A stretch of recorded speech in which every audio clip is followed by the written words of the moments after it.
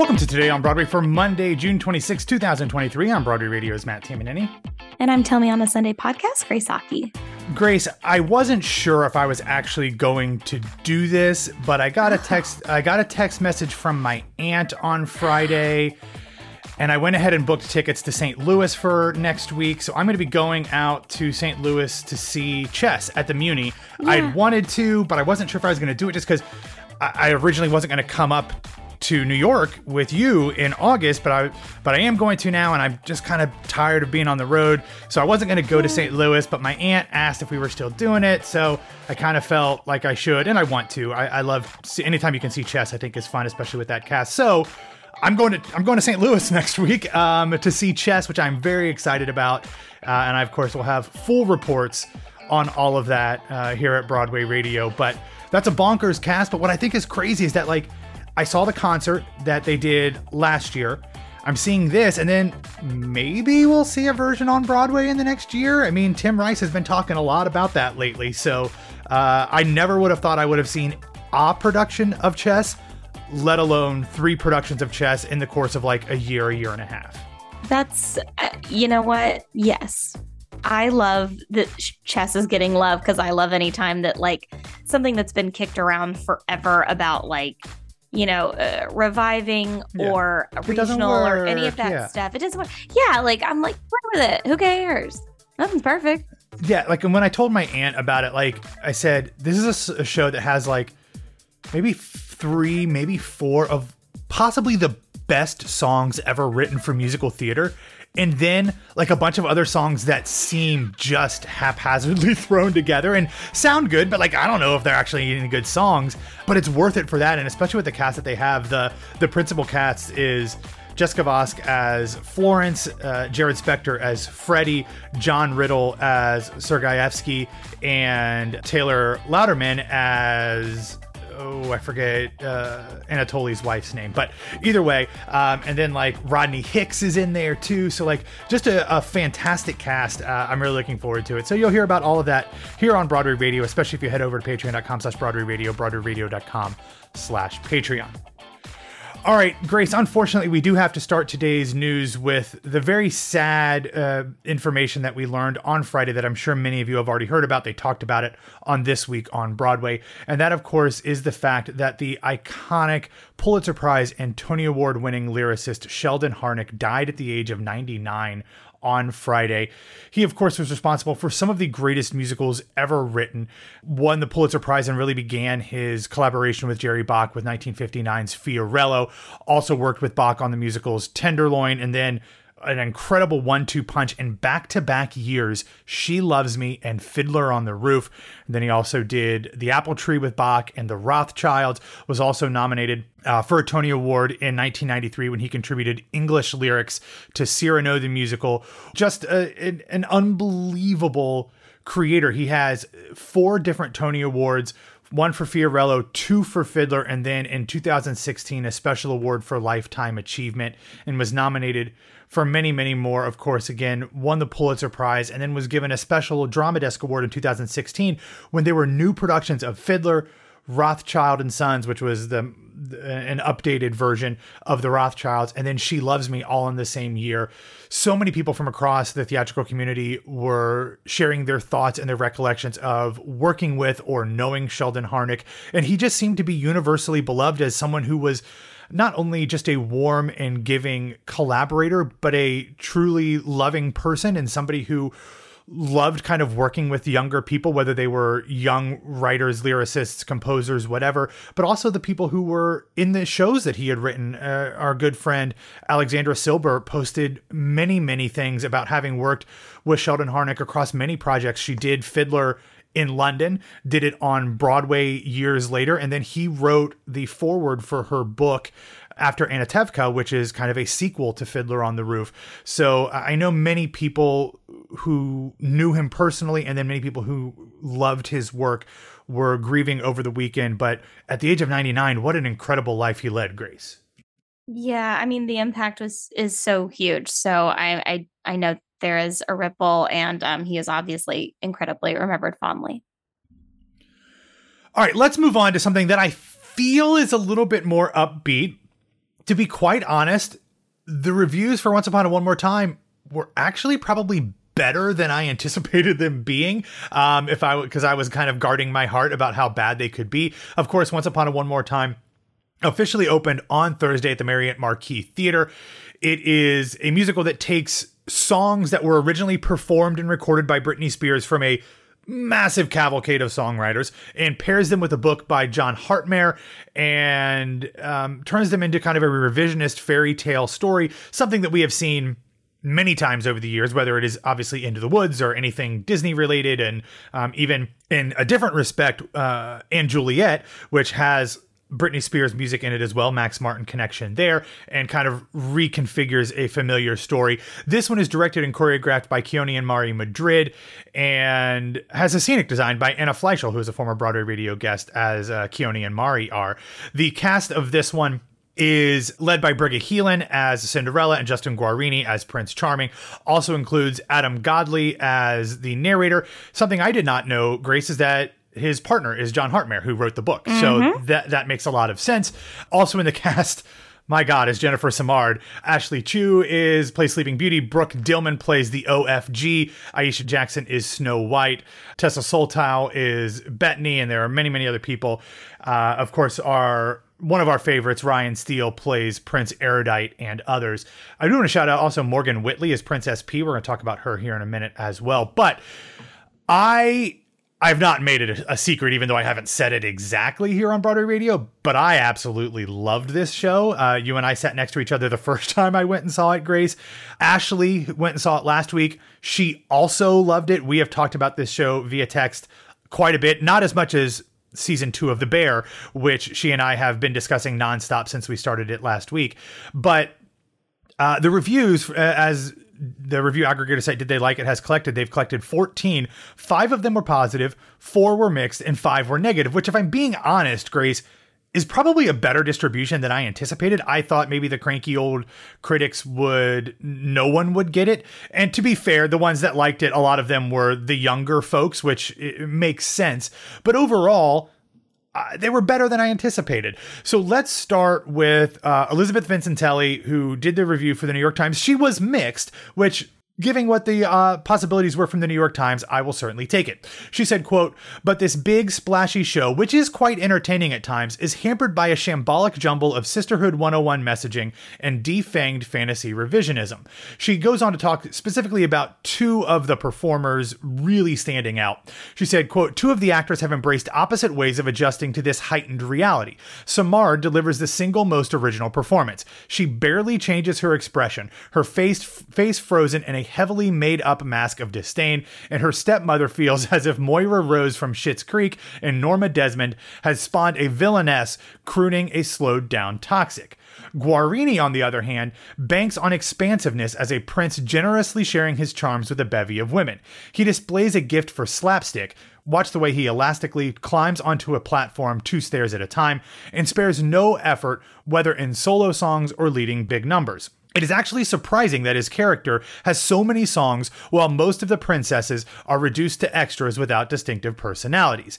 Snow White rises above the fray thanks to Jackson's humor, vocal chops, and high-energy charisma, and Whitley's tart delivery helps sell P's few lines. But Heelan's Cinderella feels a bit bland. She goes on from there. I knew, Grace, that Briga Heelan's Cinderella was going to stick out for a lot of critics. She is by no means the best, most vocally talented person in this show. She has far more experience in television and in sitcoms. But especially after the second time I went back and saw the show, I really kind of fell for her charm. I think she has this incredibly down-to-earth way of portraying this character. And while other people talked about maybe she had been pitchy at times, I didn't see that in the 2 times I saw it. And while I certainly understand the fact that she does not live up to the vocal prowess of Aisha Jackson or even Justin Guarini, I really enjoyed her. And I thought that she kind of gave a pretty grounded center to this show. Yeah, I could not agree more that Justin Guarini and Jen Samard are Act 1, Act 2, like, closers. You know what I mean? Like, they both like bring such an exciting character turn. I mean, listen, I've seen it 4 times. Have you really? I Oh, always, God. here's the thing. I love seeing shows in preview process, like if I can, you know what I mean? And Yeah. I know that generally speaking, for our abilities, what we need to bring to this show, today on Broadway, that we need to be able to see the show in a more frozen state. As a creative, obviously, I really enjoy watching the process of what gets kept, what gets cut, what I might want to do with those things. You know what I mean? So Yeah. it was really exciting to see the process there and the choreography. It's some of my favorite choreography of the year. I love Keone Amari Madrid. And what's interesting is a lot of people have had comments about a lot of like hand motion, what they felt was like unnecessary hand motion. I'm like, please feel free to YouTube tutting. Please feel free to YouTube, like, you know what I mean. There's more than the three central like choreography themes that you have seen before. Please expand your mind. But yeah, it's really cool to see a show have gone through so many periods. I firmly believe that this show could be 2 hours, no intermish. I also know Could. that people like to drink and get merch during intermission, and that's a big moneymaker for shows. So I understand when shows don't do that, but I do feel strongly that it could have been a little tighter. But I also feel like it's an amazing party and people can go and enjoy it. And I also think that Max Martin is having a damn year. Moulin Rouge and Juliet, Once Upon a One More Time. Yeah. You know what? The man knows how to make a hit. He does. And so does Britney Spears, because she now is in 3 shows on Broadway. All of those 3 shows that you just mentioned, many of them because of Max Martin collaboration. So I'll read a couple others here real quick. Brittany Samuel from Broadway News said, quote, "I'm not exactly sure how this creative team conjured up so much charm. Perhaps a fairy godmother really was involved, but the result is a thoroughly enjoyable, relentlessly watchable, and genuinely funny good time. My thoughts exactly." Juan A. Ramirez from Theaterly said, quote, "But Once Upon a One More Time pays its truest homage to Britney, not by wringing its hands over how to make pop serious, but through its bouncy understanding of fierce fun with laser sharp choreography. Don't overthink it, just intoxicate yourself." Now, in fairness, I will read some of the negative ones. Robert Hoffler from The Wrap said, quote, "What do you get by crossing 6 with Anne Juliet? No, Bad Cinderella was last season. Today, that matchup of 2 similar musicals gives you the slightly better Cinderella show, which has been tortuously titled Once Upon a One More Time." Okay, moving on. Let's go over to Jackson McHenry, who, look, if you're writing for Vulture, have a little bit of whimsy. Like, I feel like Vulture needs to have some whimsy. But Jackson was negative, saying, quote, "Given that Once Upon a One More Time follows those shows, the ones we just mentioned, in this mini genre, not to mention their sparkly, belty, much better Fairy Godmother 6, you might have reason to hope that it refines and improves upon the tropes. Instead, it's reductive and pandering, hitting all the expected marks without any unique spark." Obviously, I disagree. But if you want to read all of those reviews, we will have the Did They Like It review roundup in the show notes. And I do want to mention that something that has been a part of conversation around this show since the very beginning was how much has Britney Spears been involved with this? How much does she, approve of this? On opening night, she actually did send out an Instagram message that said, quote, "Good luck to the hardworking cast and crew of Once Upon a One More Time on opening night tonight. I've seen the show and it's so funny, smart, and brilliant." So I think we talked about the fact that early in the preview process, the production put out a thing saying that Britney had approved and signed off of this post-conservatorship, but we really hadn't heard anything from her since. So I think that this can kind of put to rest any of the very warranted concern about whether or not this was something that was taking advantage of Britney's previous conservatorship state. And it is very clear that she is completely on board and supportive. And I think that that should alleviate some of the concern that many people genuinely had around the show. All right, let's move on to a bit of show and casting news. Last week, the Arena Stage confirmed some of the principal cast that will be coming up to this season's production of Swept Away. It reunites the principals of the 2022 Berkeley Rep production. So we will see Tony winner John Gallagher Jr., along with Stark Sands, who was a Tony nominee, Adrian Blake Insco, and Wayne Duvall reuniting in the show. It, of course, was written by John Logan to music by the Avett Brothers, directed by Tony winner Michael Mayer. The show is currently scheduled to run from November 25th through December 30th. Then the off-Broadway show The Gospel According to Heather extends 1 week at Theater 555. This is a fascinating new musical because we have not heard a lot about it, but it does have a book, music, and lyrics by Paul Gordon, who is somebody that I think a lot of people know. So the show is telling the story about a high school girl named Heather who just wants a boyfriend, but how can she navigate her way through high school if she might be the Messiah, and how Ohio, a small town in Ohio, grapples with the politics and religion and teen romance of that. But like, this cast is great. Not only is Jeremy Kushner in it, but Katie Sagal is in this show, which is like, I don't know her to have done a musical ever, but she is a legitimately huge TV star, and we just haven't talked much about this one, Grace. So like, it's not currently set to be running while I'm in town. This extension takes it through July 16th, but like, I would be willing to go see basically anything to see Katie Sagal in a musical, just to be able to have seen Katie Sagal in a musical. I think that's accurate. That's kind of crazy. I didn't realize that either. Yeah, it's kind of weird. We talked about it before, but like, no buzz about this, and maybe that's because it's still in previews and it hasn't had its official opening night yet. But like, okay, like, I'm all for this. Like, seems very interesting to me, and the fact that it's extended seems to be a very good thing. All right, coming up on July 8th will be the 25th annual Broadway Barks. Of course, this was originally co-founded by Bernadette Peters and the late, great Mary Tyler Moore.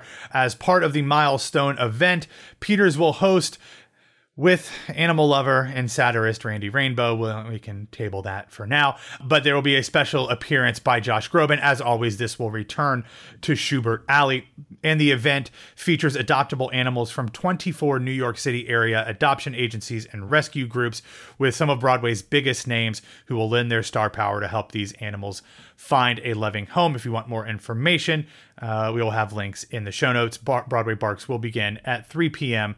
and we'll go from there. All right, I want to highlight a few feel-good recommendations here. We have some performance videos from the Playbill Pride event that happened in Times Square over the weekend.